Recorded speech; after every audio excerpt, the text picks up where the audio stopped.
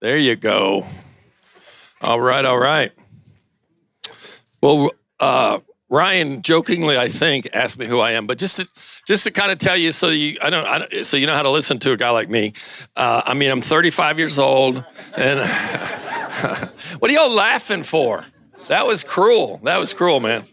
No, bottom line is I've been married for 43 years to this wonderful lady. Next month, it'll be 43 years. 3 kids, 6 grandkids. But here's the piece that's the most important. I got saved a month after we got married, so 43 years ago. And basically from the beginning, I've just always been a guy that people like to talk to. And so I started to kind of do counseling, and then I was pastoring, and I used to say that I was a pastor that did a lot of counseling, and now I would probably say in hindsight that I've probably always been a counselor who kind of just happened to be pastoring. And of course, I see the two very easily work together. But so we planted and pastored a church in 1984.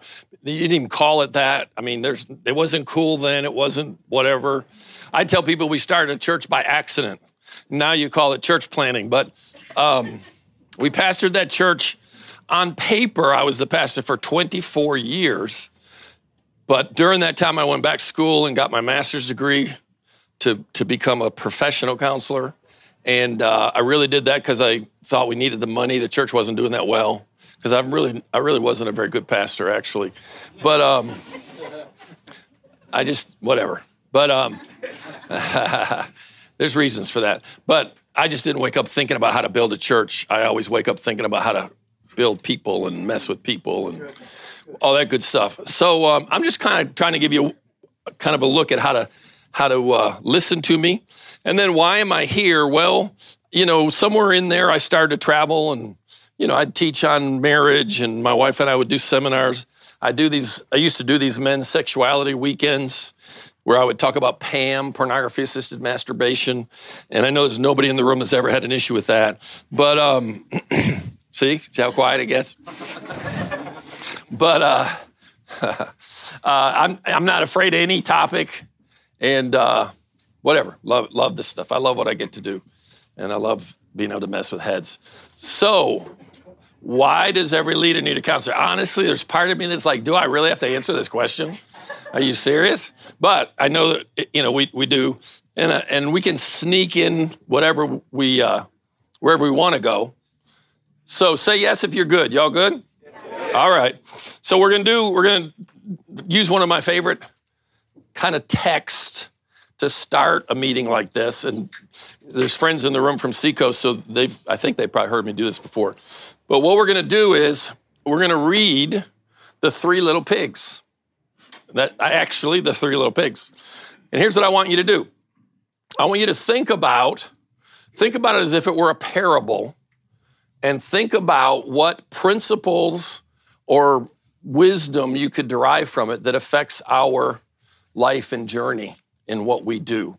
So we're going to read through it. Now I need a little bit of help. So which side wants to be the wolf and which wants to be the pigs? Wolf. I heard wolf over here first. Come on. So, by the way, no. Wolf's over here. So you know what wolves say? Y'all got it? No. In the story. All right. Ow. All right. We're good. All right, ready? So be thinking now, because we're going to give you a chance to shout out a couple of times during our time together. All right, once upon a time, there were 3 little pigs who lived in a cozy house with their mother. One day, Mother Pig said, "You're all grown up now. It's time for you to go out into the world and build your own houses. Build them strong, and you'll be safe from the big bad wolf." The first little pig was a lazy little pig. He built the simplest kind of house so he could have time to rest. His house was made of straw. It was not very strong. The second little pig was a playful little pig. He built his house quickly so he could go out and play. His house was made of sticks. It was not very strong. The third little pig was the smartest pig of all. He listened carefully to his mother's advice and built a strong house of bricks. The little pigs didn't know or forgot that lurking in the nearby forest was the big bad wolf. The wolf was very hungry, and for his supper, he wanted a pig. The big bad wolf knocked on the first little pig's door, and what did he say?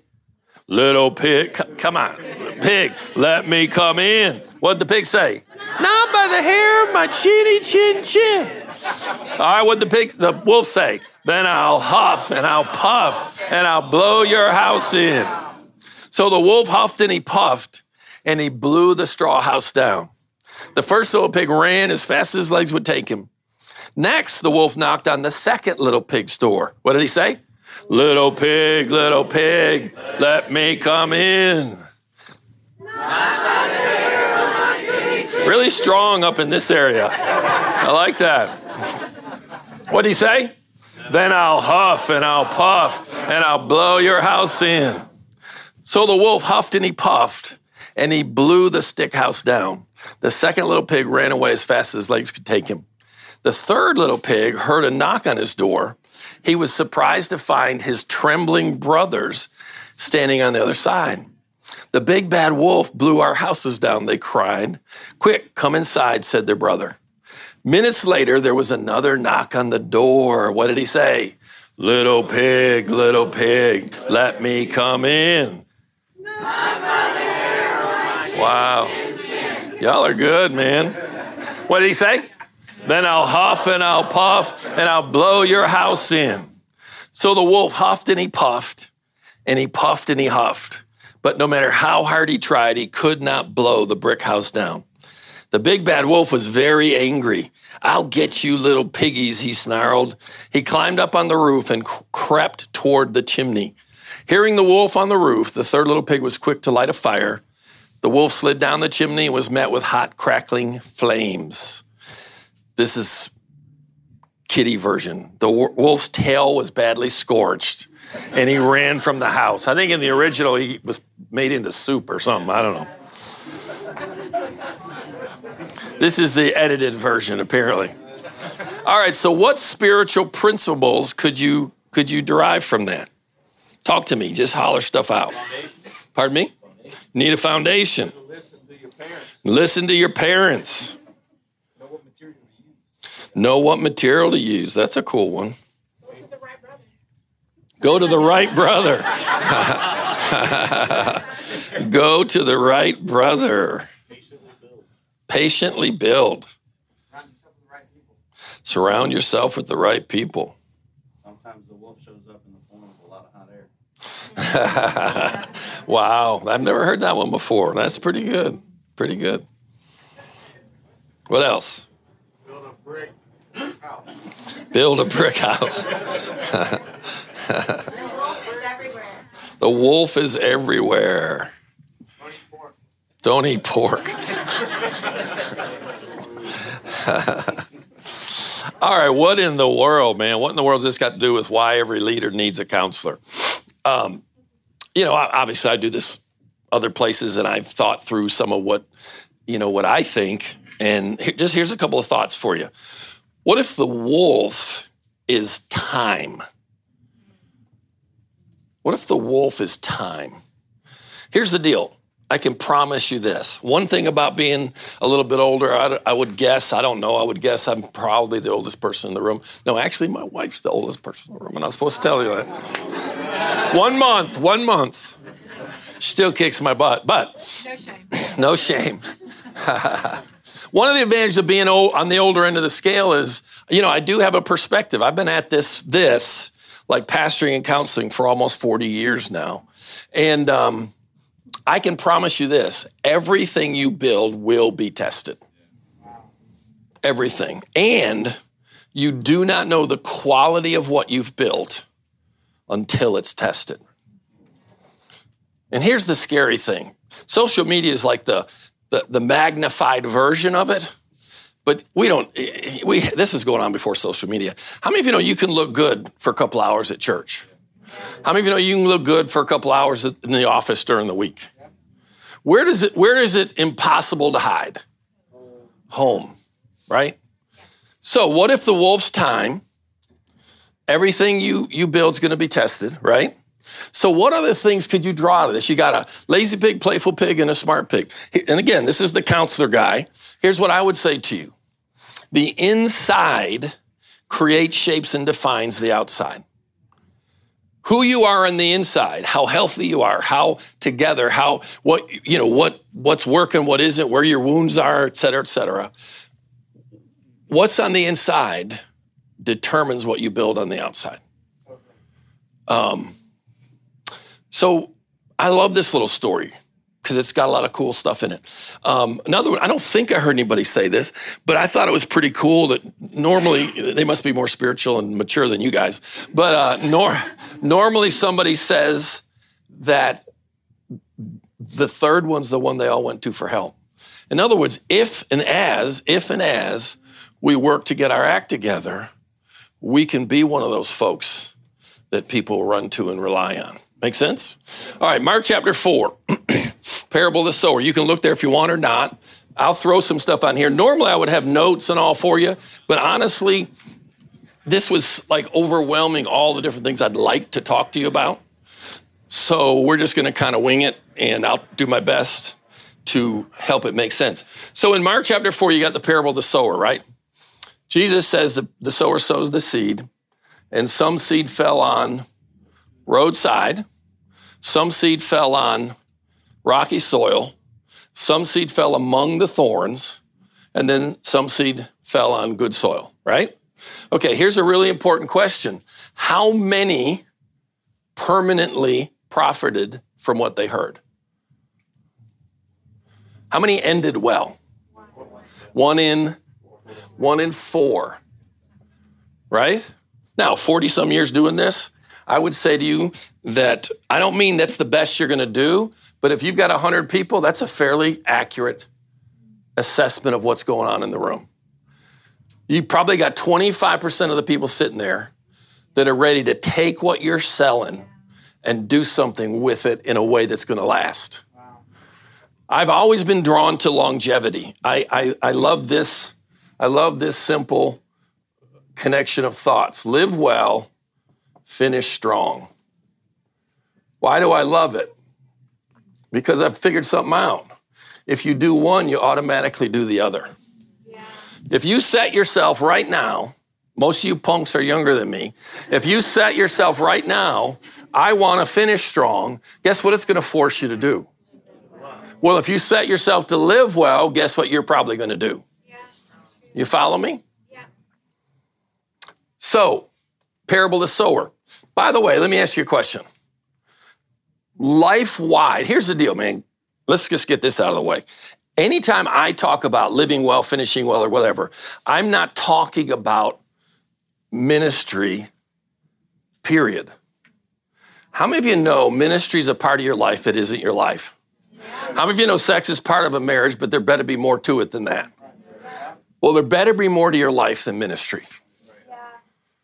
And you just got to, so when I talk like we're talking today, I'm not talking about you doing one area of your life well. That's the problem. And quite honestly, that's a good way to answer the question, why do most leaders, if not all leaders, need a counselor?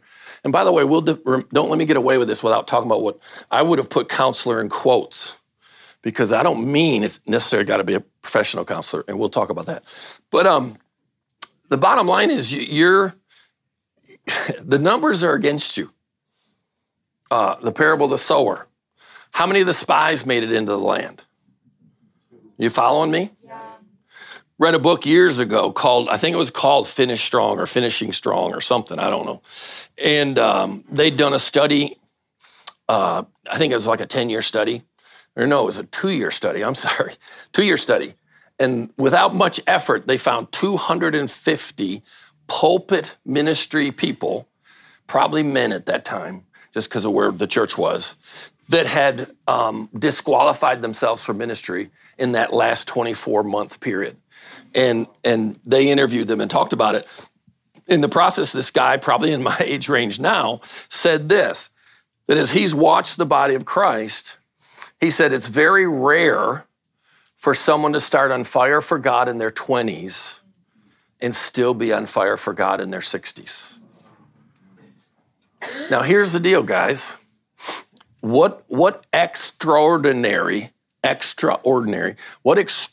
measures are you going to take to be that guy, to be that lady? What are you going to do to where, I'll tell you the honest to goodness truth. I was raised American heathen, didn't go to church, got saved a month after we got married. And I don't, like I said earlier, I think I said it, I've always been drawn to scriptures about you shall bear fruit and your fruit shall remain. I just like longevity, right? 43 years on the clock with God. No breaks, no vacations, no detours. Never been bored. Never been bored. Having a blast. One of the things I'm the most grateful for is I'm sitting here at 65 and you're eating my dust. And you're going to keep eating my dust because I'm going to keep running. I dare you to try to outrun me. Chasing God. Chasing people that are hurting. I dare you. I hope you like the taste of dust. Now, what are you going to do to find that inside? What are you going to do to find something that just like put your fingers in a wall socket and light you up for the next 60 years? Right? Yeah. How do you get bored? How did we make Christianity boring? God help us. You got to be smart to do that. A relationship with Almighty God, the opportunity to interrupt, intersect, invade other people's lives and rock them. How do you make that boring, man? Dear Jesus, help us. You know, when you run your mouth for a living like this, you get asked similar questions. And one of the questions is, hey, dude, you're an older guy. You sound like you've been at this a while. What's the secret? Like, here's a question I would pose to you. What's the secret to a multi-decade life of passion and purpose, intimacy and impact? What's the secret? How many of you'd like a 2-word answer? Hunger, compassion. Hunger for God, compassion for people. Hunger for God, compassion for people. What do I mean? I mean, you got to find how to hang around people that provoke your hunger for God. I remember the New Age movement back in the day. People are all uptight about the New Age movement. Part of why the New Age movement even came to the surface was the church was so freaking dead. And people were just walking around like there's got to be more. And the church wouldn't do it. So God had to go outside the church and stir people up. There's more to life than this boring sawdust. Blah. Well, guess what? To you, and I can say this to you at my age or any age you're at, I don't care what you've experienced, I don't care what you know, what you do, there's more. Say there's more. There's more. You got to live like you believe that. You got to live like you believe that. So hunger for God, compassion for people. Here's the deal. If you stay near bruised, bleeding, hurting people, you're always going to see the hand of God. Because God loves people. God loves people. I'm getting somewhere. I know our topic's why does every leader need a counselor? Because we're jacked up. We're done. Go ahead and leave. We're all... I mean, is it true? Yeah. Who in the room's jacked up? Yeah. Who wants to tell us about it? The reality is he's telling the truth. All right, so 1 in 4, but here's the thing. Tell me this real quick. Just yell some stuff out of me. Take a minute, pause, and think a second. What does finishing strong look like to you? Still in love with Jesus. Still in love with Jesus. Your family loves you. Leaving a legacy. You have increased influence. Increased influence. Not quitting. Still caring about people. Still caring about people. Happy with myself. Wow. Being in session at 65, telling everybody to eat my dust. Boom! Say integrity. Integrity. Right? I think the only family one was my family loves me.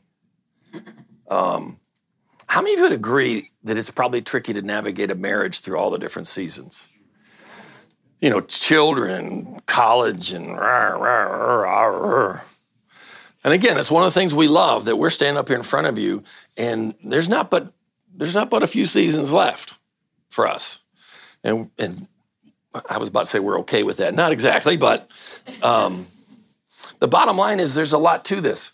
Here's what I want to say to you, and this is where we're going to start edging toward why every leader needs a counselor. So in the parable of the sower, you got roadside, you've got rocky soil, you've got thorns, and then you've got good soil, right?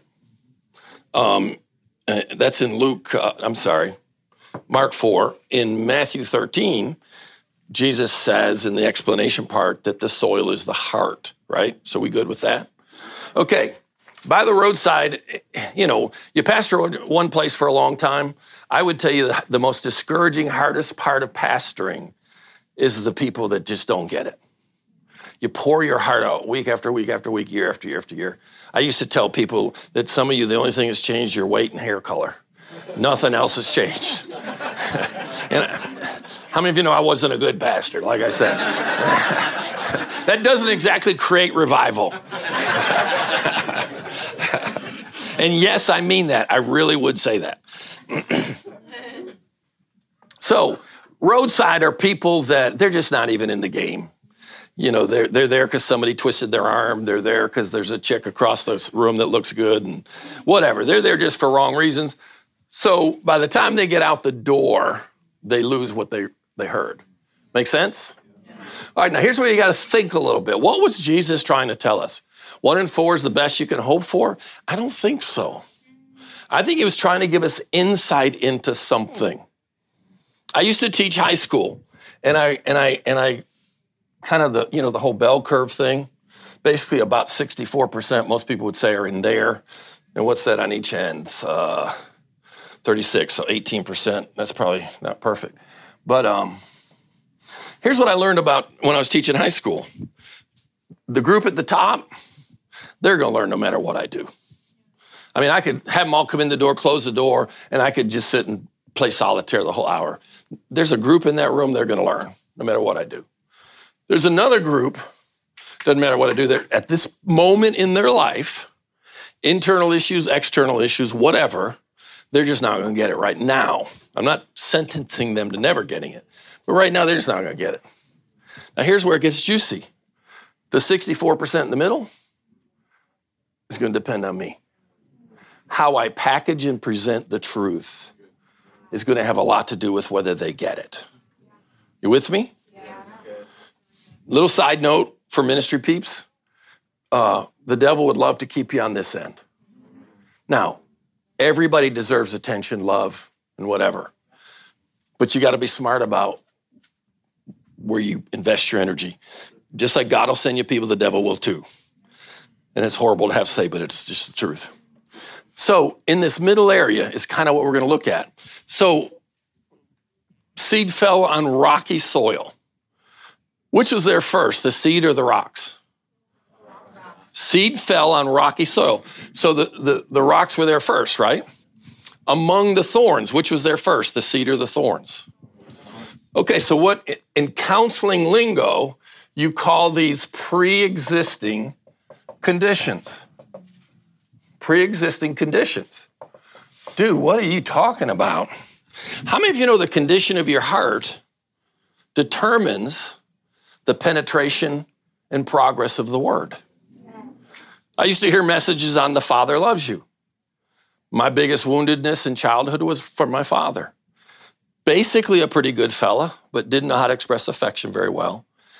Told me he loved me twice. Second time was when I was 17. Now, I say twice. Later in life, he told me more. But at 17 years of age, I got on an airplane in Buffalo, New York, to fly to Charleston, South Carolina, to go to the Citadel. And for the second time in my life, my father told me he loved me. Is that enough? Gosh, I hope you don't think so. And he liked my brother better than me, and he didn't love my brother better than me, but he liked him because he was more like him. I'm kind of a book freak, and my soul's a little bit wired with a strong feminine side. I would cry watching Lassie and whatever, and whatever. So my point, though, is I had some pre-existing conditions when I became a Christian. So I would hear messages on, well, let me back up a minute. What did that do to me? It created this kind of a statement inside of me. I'm a disappointment. I'm a disappointment. Gosh, we could talk so much about this kind of stuff. And so here I'm now Christian, and you know, I'm whatever. I'm so blown away. I'm in love. Gosh, it's awesome.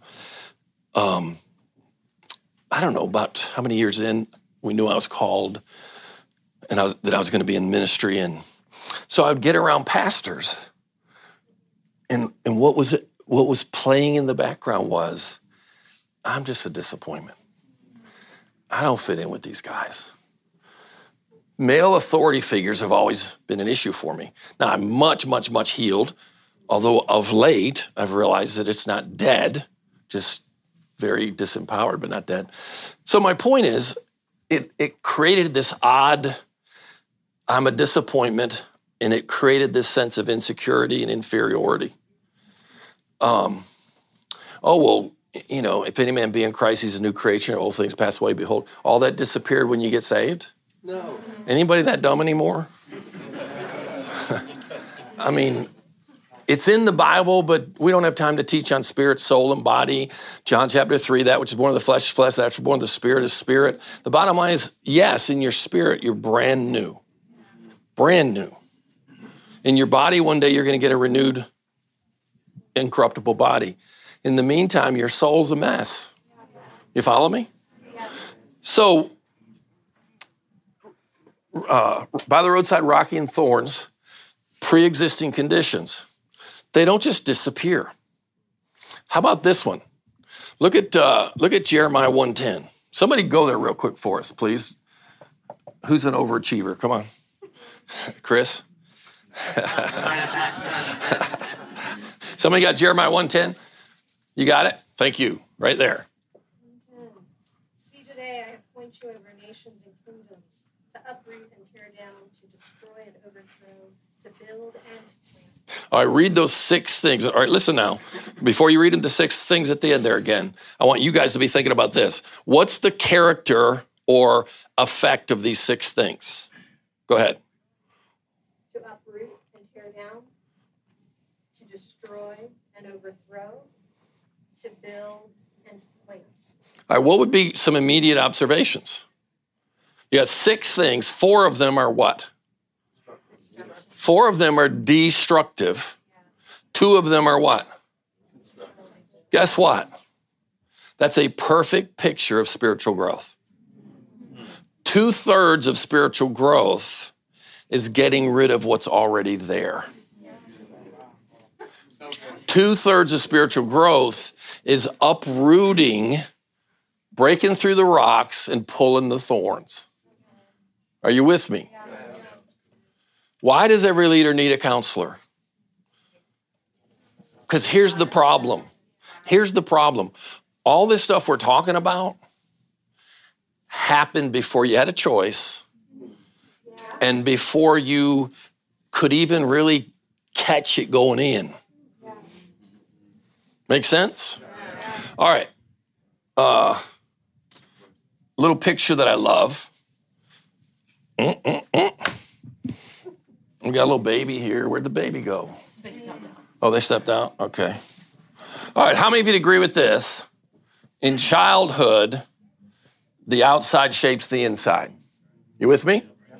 And then in adulthood, the inside shapes the outside. You follow me? Yeah. How many of you think that's kind of important?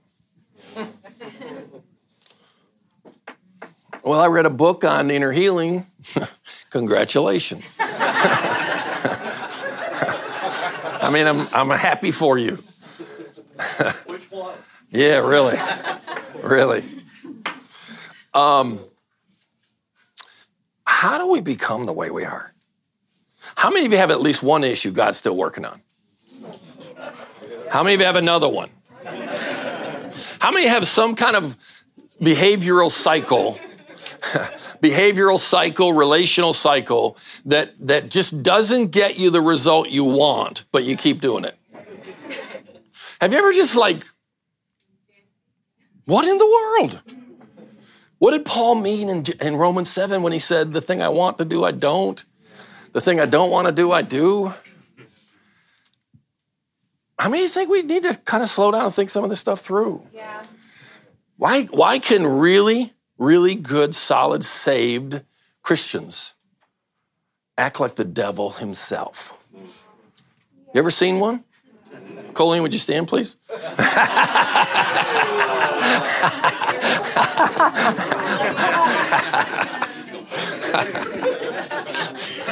Y'all protect me.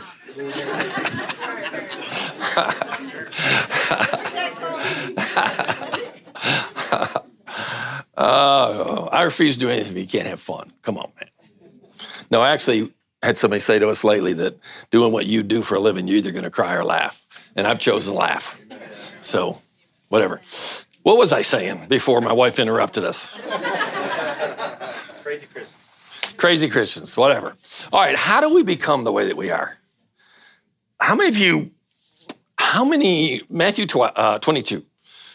I'm still going there, I promise. This is how my brain works. Matthew 22, Jesus, what's the greatest commandment? In one word, what did he say? Love. Love God with all your heart, soul, mind, and strength. Willow Creek writes their book. It goes on to say, love your neighbor yourself. Willow Creek writes their Reveal study years ago, and they studied discipleship all over the world and socioeconomic classes and everything. I don't normally read stuff like that because I'm just not into all that church growthy stuff anymore.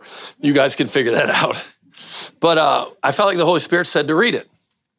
So I was like, I don't want to read it. And I knew, you know how it says, I knew he was teasing me. There's something he wanted me to see. So I read it, and I got to page like 74, 76. The reason I remember is because I could quit now. I saw what he wanted, and I'm done. But what I saw was this. They spent all this money into this study, and they got to this really cool result. And here's what they said. We finally figured out why our discipleship's not working. We're making it too complicated. It really is meant to be easy. And here's what it's supposed to be. We need to produce people that love God and love others. There's only one problem with that.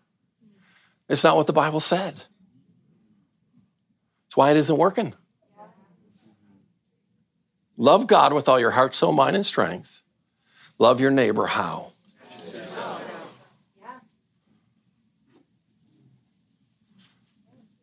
Whoa. Whoa. Whoa, wait, whoa. I'm supposed to hold myself in high regard?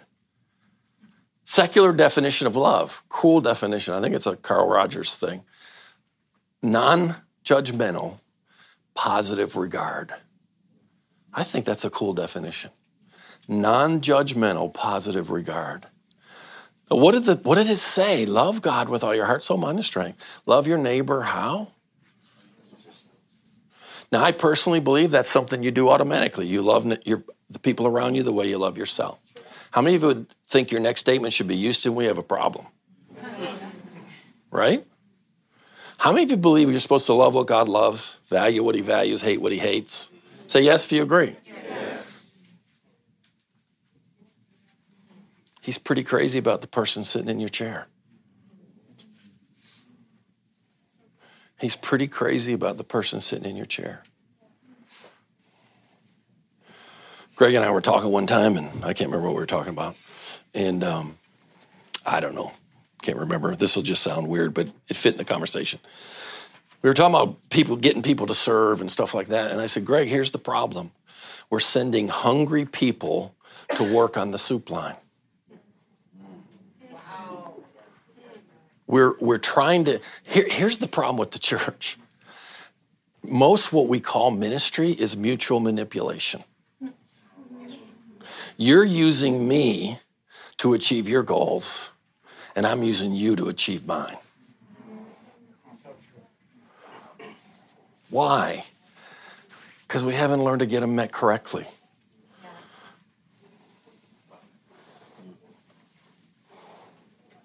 Jesus stands up at a festival. Anybody thirsty? Dallas Willard, anybody like Dallas Willard? If you don't, you can leave now. No, I'm kidding. I don't agree with everything he said, but he was an awesome gentleman. John chapter 4, John chapter 7, one's the woman at the well. I always get it mixed up.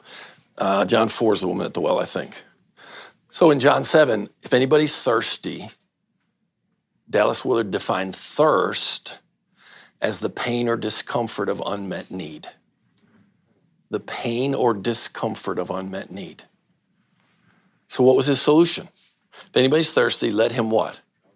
Come to me and do what? Drink. How many of you think it was intentional that he made it so simple? Just come to me and drink. And what did he go on to say? If anyone's thirsty, the pain or discomfort of unmet need, come to me and drink, and out of your belly. Listen to me now. You were created to live from fullness, not for fullness. You were created to live from approval, not for approval. You follow me? Yeah.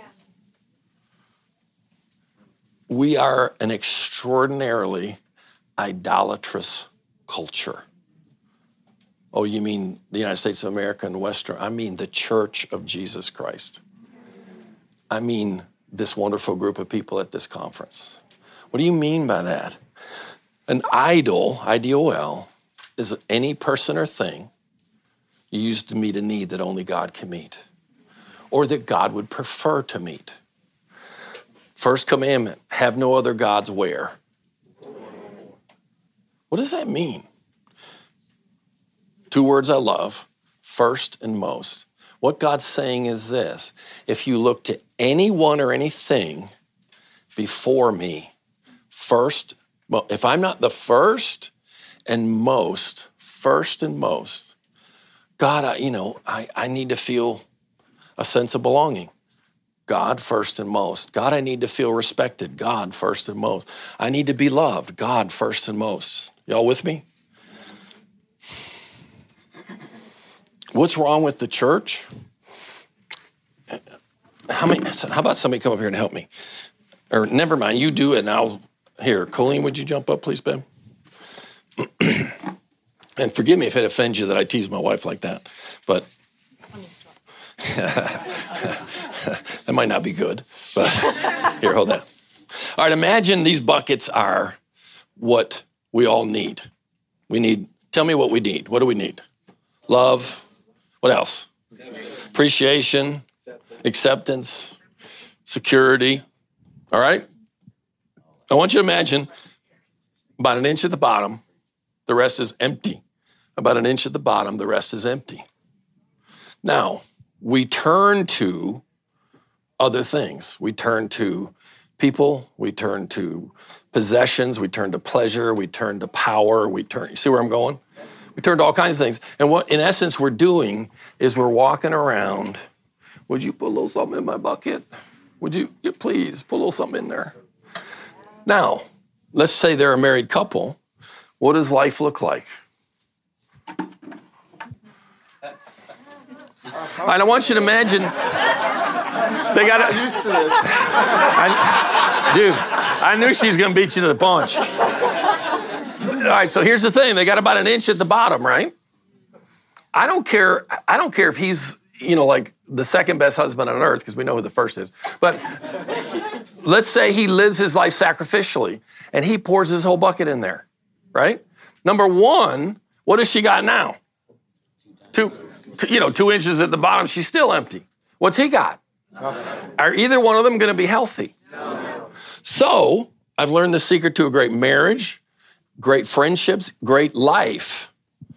You go over here in the corner and you have an affair with God. And what does he do? Some of you are like, I tried that, it didn't work. I shouldn't joke about that. All right, you go over here and you have an affair with God. What does he do? How many of your needs can he meet? Virtually all of them. Not all of them, but virtually. So Colleen has an affair with God, and her bucket's now virtually full. Now imagine coming back toward each other from fullness. Feel any different? Insanely different. Thank you. Thank you, thank you, thank you. Now, what in the world has this got to do with why every leader needs a counselor? I hope I don't have to answer that question. I mean,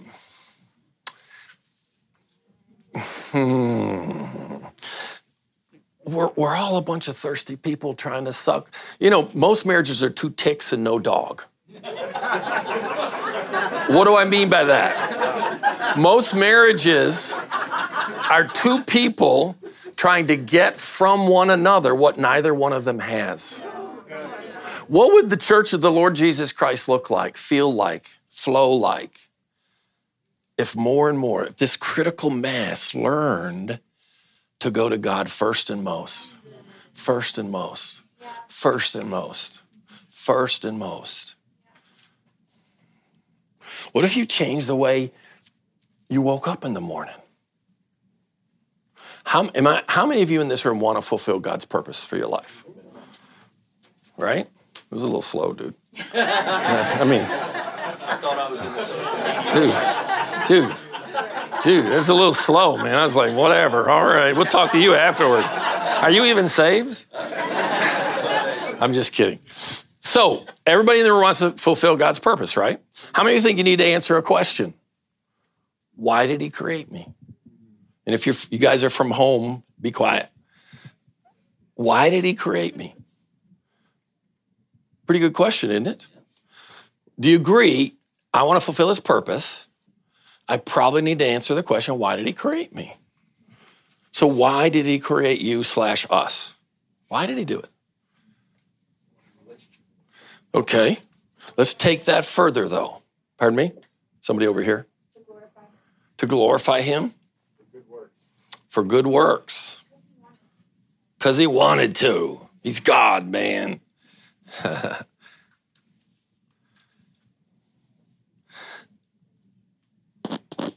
The Trinity, all alone. Nothing else yet.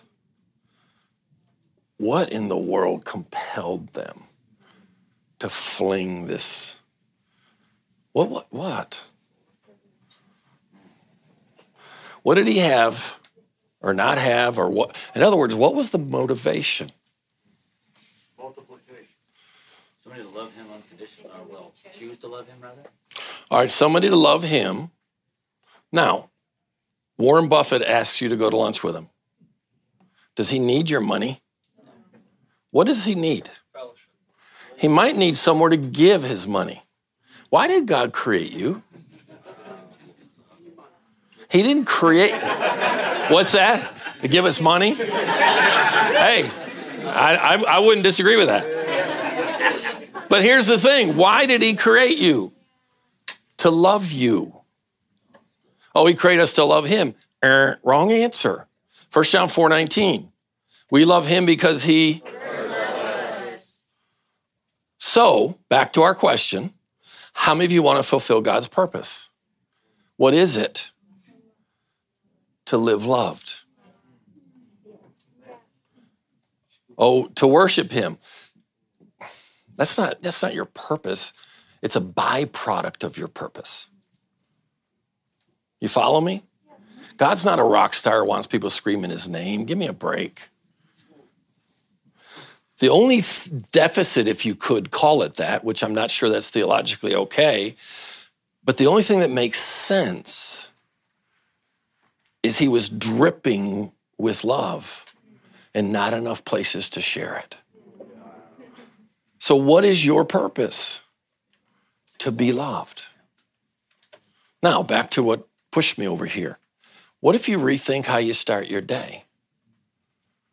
We love him because he first loved us. He created me to love me. So you wake up and you do your little quiet time thing, but what if you had a little twist to it?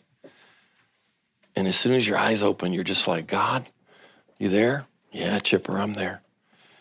You like me, God? Oh, I love you, Chipper. We gonna have a good day? Oh, Chipper, I got a good day planned. I've been hovering over you, waiting for you to wake up. Nick, that's a little creepy, but whatever. So my wife does. I'll wake up and she's like, whoa, girl. No, I'm kidding. Whoa, aren't we excited? It's getting a little slower. Did y'all notice that?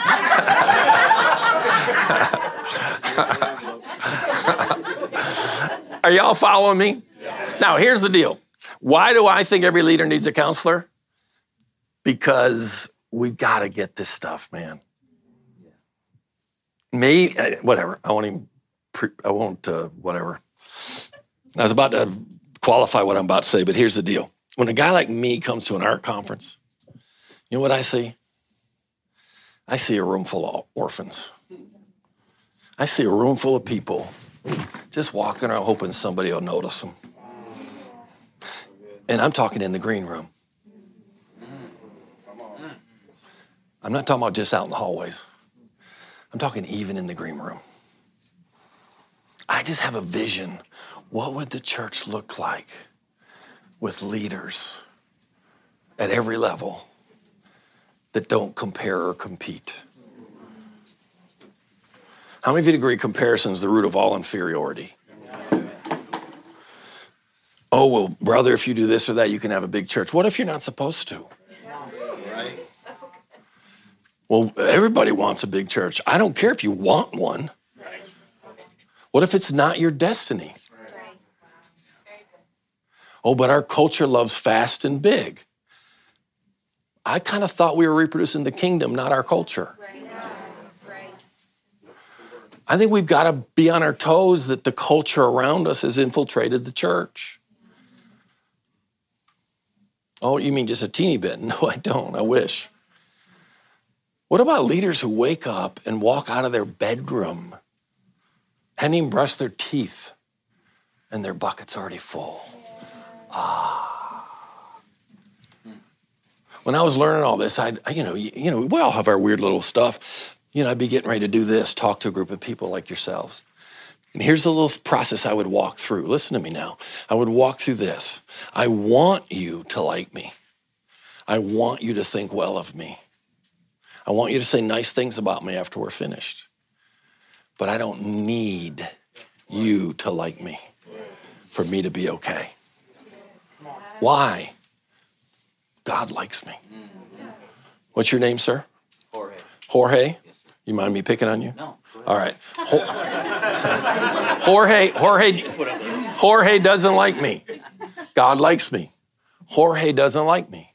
God likes me. Jorge doesn't like me. God likes me. Jorge doesn't like me. Jorge's an idiot.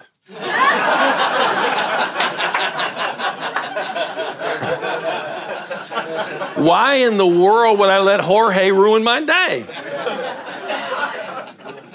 Are you with me? Yeah, he's an idiot. That's right. He's an idiot.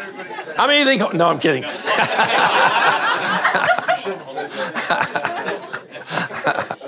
Now imagine, listen now, how hard is it to manipulate someone who doesn't need anything you have?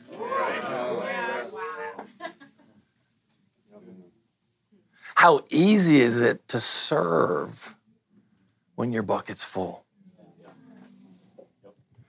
It's really hard to take a low road when you're filling your bucket by the accolades on the high road. You follow me? I am anxiously praying, yearning for a reformation to hit the church. And the reformation is that we learn to live from love, not for love. Now, what in the world's I got to do why every leader needs a counselor? The bottom line is, there's reasons how many of you know what most of us, every one of us, does God love you? Yes. Do you live immersed and saturated in the experienced reality of his love? Probably not. Why? We talk about the 18-inch shift. Well, guess what's blocking it? Probably pre-existing conditions. Probably just life's messages that are planted deep in your soul that you're not even always consciously aware of, but they still push your buttons, jerk your chain. You follow me? Yeah. Now, do you have to find a professional counselor to work all this out? Not necessarily, but you do have to start paying attention. You do have to start why, one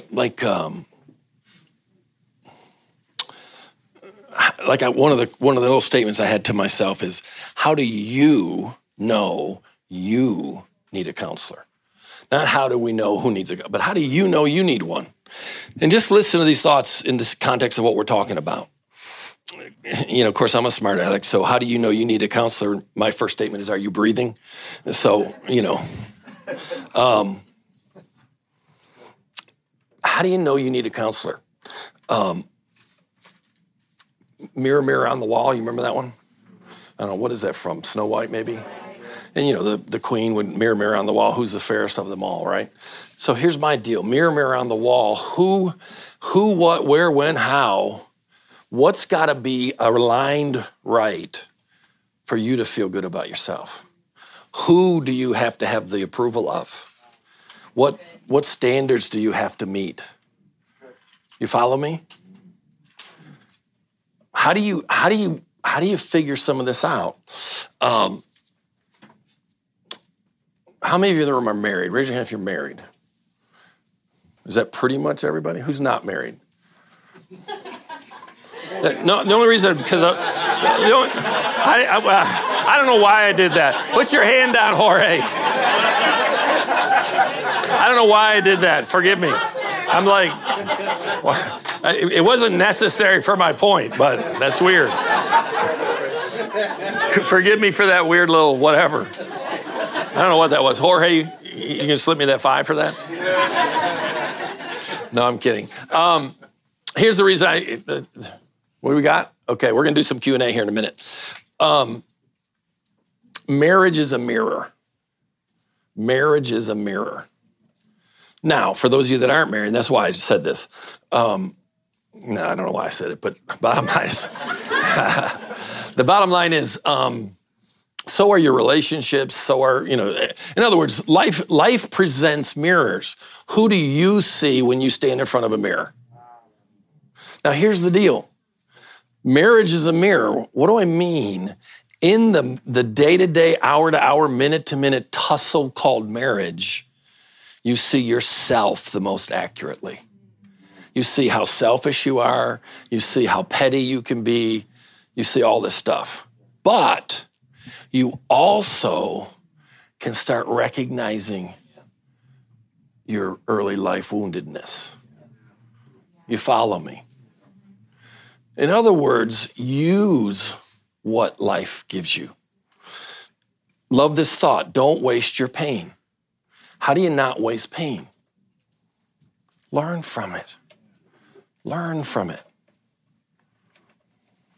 So let's just say you have a repeating cycle in your marriage. How many of you know most marriages you have the same fight over and over? Yeah. Well, here's the deal, guys. There's something down below that. Right? Oh, well, you're so stinking controlling. Again, this is how a dude like me thinks. No one has a control issue. No one. Dude, that ain't right. I can point 3 of them in the room. Well, here's the deal. Why would someone feel the need to control their surroundings? Because they're scared, but we're going to put a word in between. They don't trust it to work out if they don't help it, which is because, who said that? Big Chris, because of fear. So you don't have a control problem, you got a fear problem. Right? Now, fear is one of the 2 primary motivators in life. The other one's love. And what does love do to fear? Now, whose is the only love that can do that? God. So when you have controlling issues, here's the deal. It's hard to not make it about me and you, when in reality, it's not about me and you. Directly or indirectly, it's about you and God, because you don't trust God. It isn't me you don't trust. It's God you don't trust. Like in counseling, I'll say to a couple, do you believe God brought you together? I call it the $1 million question. Do you believe God brought you together? Imagine this now, almost 40 years doing this. I dare say, I don't think I could fill 2 hands with couples that said no. It's crazy. As jacked up a couple as you could ever imagine. And they'll look at each other for a second and say, yeah, he did. Well, here's the deal. Did God bring you together? Ask it one time, answer it, and never ask it again. Never ask it again. You're not allowed to. Did he bring you together? Then kind of a done deal. Did he know what you were getting?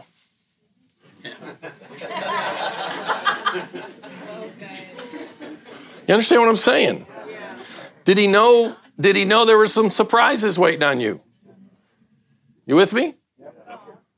Well, then you got a third deal. Is he mean as a snake? Got a sick sense of humor? Or is there a method to his madness?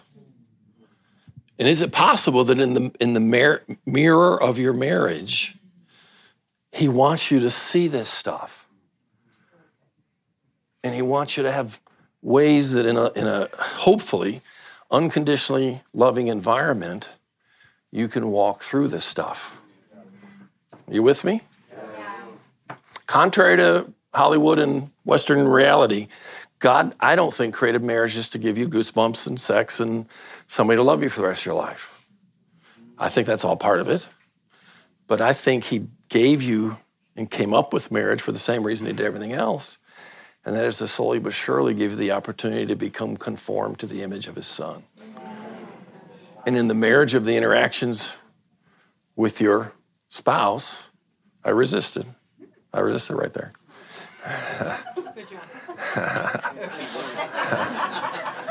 You have the opportunity to see things about how many of you know it's easy to see things about her? You ain't nothing. But when you can learn to see things about yourself and then have the guts to say, I don't think I can get to the bottom of this by myself. I'm going to need some help. Because I'm reacting. How many of you ever get in situations and you walk away and here's what you're saying to yourself? Wow, where did that come from? And your reaction, the event was this big. Your reaction was this big. Well, here's the deal. If the reaction's bigger than the stimulus that caused it, it ain't the stimulus's fault. A lot of times in a marriage, we're punishing our spouse for something that happened 30 or 40 years ago, maybe before we ever laid eyes on them. But it's fertile soil to say, God, what are you trying to show me? Now, one more point, then we'll do Q&A. Over here, control, fear. Here's the problem. What we tend to do is fight the control. Here's a cute, we've all heard of this probably, but the control's the fruit, the fear's the root. Fair? You with me? Well, here's what I can tell you for sure. If you attack the fruit, you strengthen the root. If you attack the fruit, you strengthen the root. If you attack the person, oh, you're so controlling, you're increasing their fear. They don't feel safe. Guess what? You're not solving your problem. You with me? Yeah. Now, did any of this sound like why every leader needs a counselor? Like, what am I doing in here? You know, how do you know you need a counselor? Are you regularly justifying an out of balance lifestyle? Can you live the way you're living right now for decades?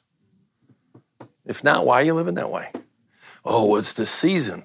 You know what? I'll meet you in a year and you're still in the same season. Shut up. I'm sorry. All right, do your buttons get pushed too easily in certain situations? Are you constantly comparing yourself to others? Gosh, you women are amazing, the way you check each other out. You up and down each other worse than men do. I mean, you get. I'll walk with my wife and I'll watch her go, mm-hmm. Shoes, purse, mm-hmm, mm-hmm. Do you see competition and comparison as healthy and normal? We throw that around in our circles. Well, competition's healthy. No, it's not. No, it's not. Competition's healthy in a fallen kingdom. I kind of thought we don't live in one. I'm supposed to root for my brother, not beat him. Sorry if I took your toy away. Are your priorities in order? Do they drift easily? Here's one for you in that area. Does your family get leftovers or do they get the best you have? If your family gets leftovers, I can tell you right this second, God is not pleased. Oh, we're saving the world. Don't let me say that word I'm not supposed to say anymore. Come on. Saving them. How many of you know what we're saved into is important, if not more, than what we're saved out of? Why are we selling a gospel of peace and we ain't got none? Why are we inviting people into a kingdom with all these amazing promises and we're not even living there ourselves? Please, guys, use your heads. You teach what you know, you reproduce what you are. That ought to scare the mess out of you. Are you ignoring warning signs from God, spouse, friends, emotions, body, life rhythms? Don't have time to tell you about my crash because I ignored all this same stuff. Are you never satisfied? Are you able to be yourself in most environments and situations? Do you feel like you're drawing from a dry well? You with me? All right. Q&A. What are y'all thinking? One of my tests of good theology is how does it live? Can I tell y'all this lives good? This stuff lives good. Really does. Somebody? Yeah. My name's Colin, and I'm from East Lansing, Michigan. All right. And I've been a part of ministry, never in a lead pastor role, but in and out of a few roles. Mm-hmm. And I've had a tough childhood that I just started dealing with probably a year after I got saved. Mm-hmm. Been through like 2 counselors, and where I live, it's challenging to find somebody who understands and can get at what I need in the way that I need. I know. What would your recommendation be? Because I'm sure I'm not the only one in the house today with that issue. You know, that's one of the things I hate about doing a moment like we're having, because, gosh, I wish I had a good answer for you. I mean, I think things are getting better. We're doing some things that we hope are going to help get things better. I'm hoping the day's going to come, and this is down the road a bit, when at this art conference, there's a whole subgroup of people like myself here that are networking and encouraging each other and stuff like that. There's probably some of you in the room, so I'd love to hear from you. There's no doubt about it. If you got early childhood stuff, it's not as simple as you just need a good friend who loves you and will speak the truth to you. That is definitely something all of us need. It's a good friend who loves us and will speak the truth to us. But there's no doubt about it. Sometimes you need somebody beyond that. As crazy as it's going to sound to some of you, you don't have to go to a Christian counselor. Most counseling theories out there, cognitive therapy and all of its derivatives, family systems theory, and there's some other ones. If those are the 2 biggest questions I'd ask, what model of therapy to use, and if they say anything in the cognitive therapy family, they're probably going to be okay. Now, you don't want to take should I divorce advice from them if they're not Christian, but the bottom line is they would know how to get down into some things. So as crazy as that may sound, if you're in an area that's hard to find, and it is. Branch out of the Christian column if you have to. Fish around. Here's the thing, man. The best way to find a good counselor is people they've worked with. Yeah. Follow-up question. You got any slots open? I can do video, so. I actually do some of that. Key word is some of that. So, Did I do good not answering that? Hi, my name's Chris. Hey, Chris. From Niceville, Florida. I am a certified recovery peer specialist in recovery from co-occurring disorders. And as of late, the state, the government, they're trying to incorporate peer support. I noticed, in my walk in faith, our testimony is how we help each other.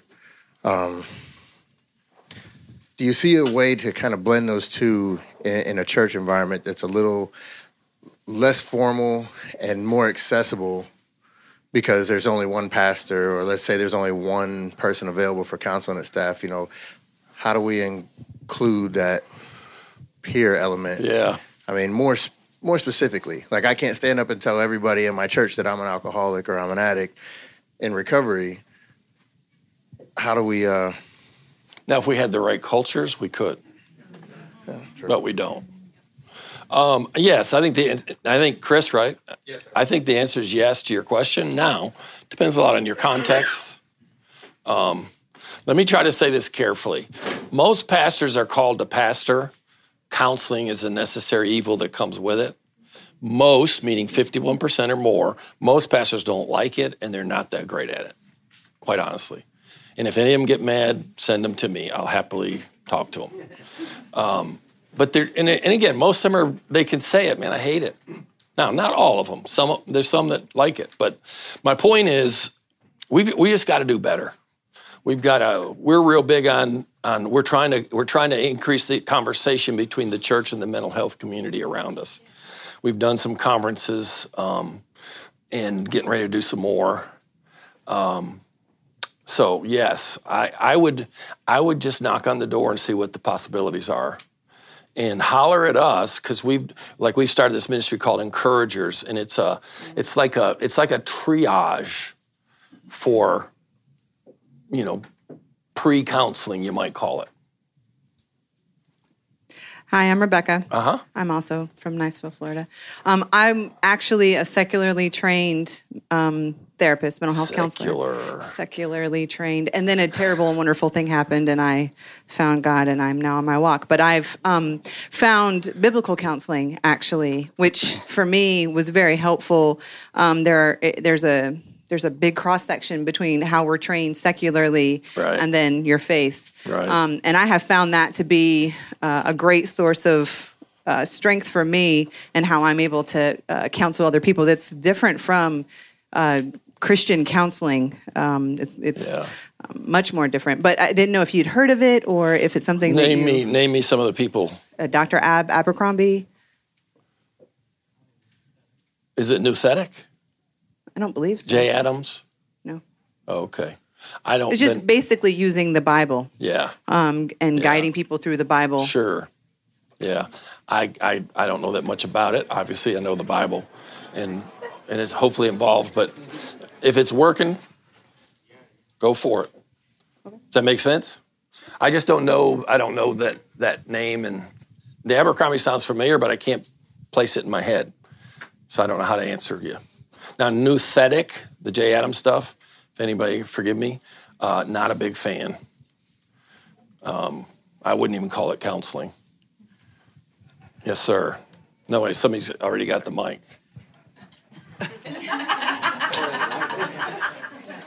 Hi. Yes, sir. My name is David. I'm from East Lansing, Michigan. Same place? Yes. Are you together with him? Or him, I mean? I'm sorry. Yeah, with him. I was thinking that. Yeah, go Green. Yeah. So, and this is a little bit more of a complex question, and I understand that, and I'm asking this from a personal position. And again, it's complex. Do you have a recommended kind of like step-by-step process, or even just kind of like a general walk of like somebody that would fall under the LGBT kind of attractions and kind of backgrounds, but that's also Christian? Yeah. Like just recommended therapy, what you would go for? No, I don't know a particular model that I'd recommend other than love. Start there. Let's quit yelling at things we don't understand.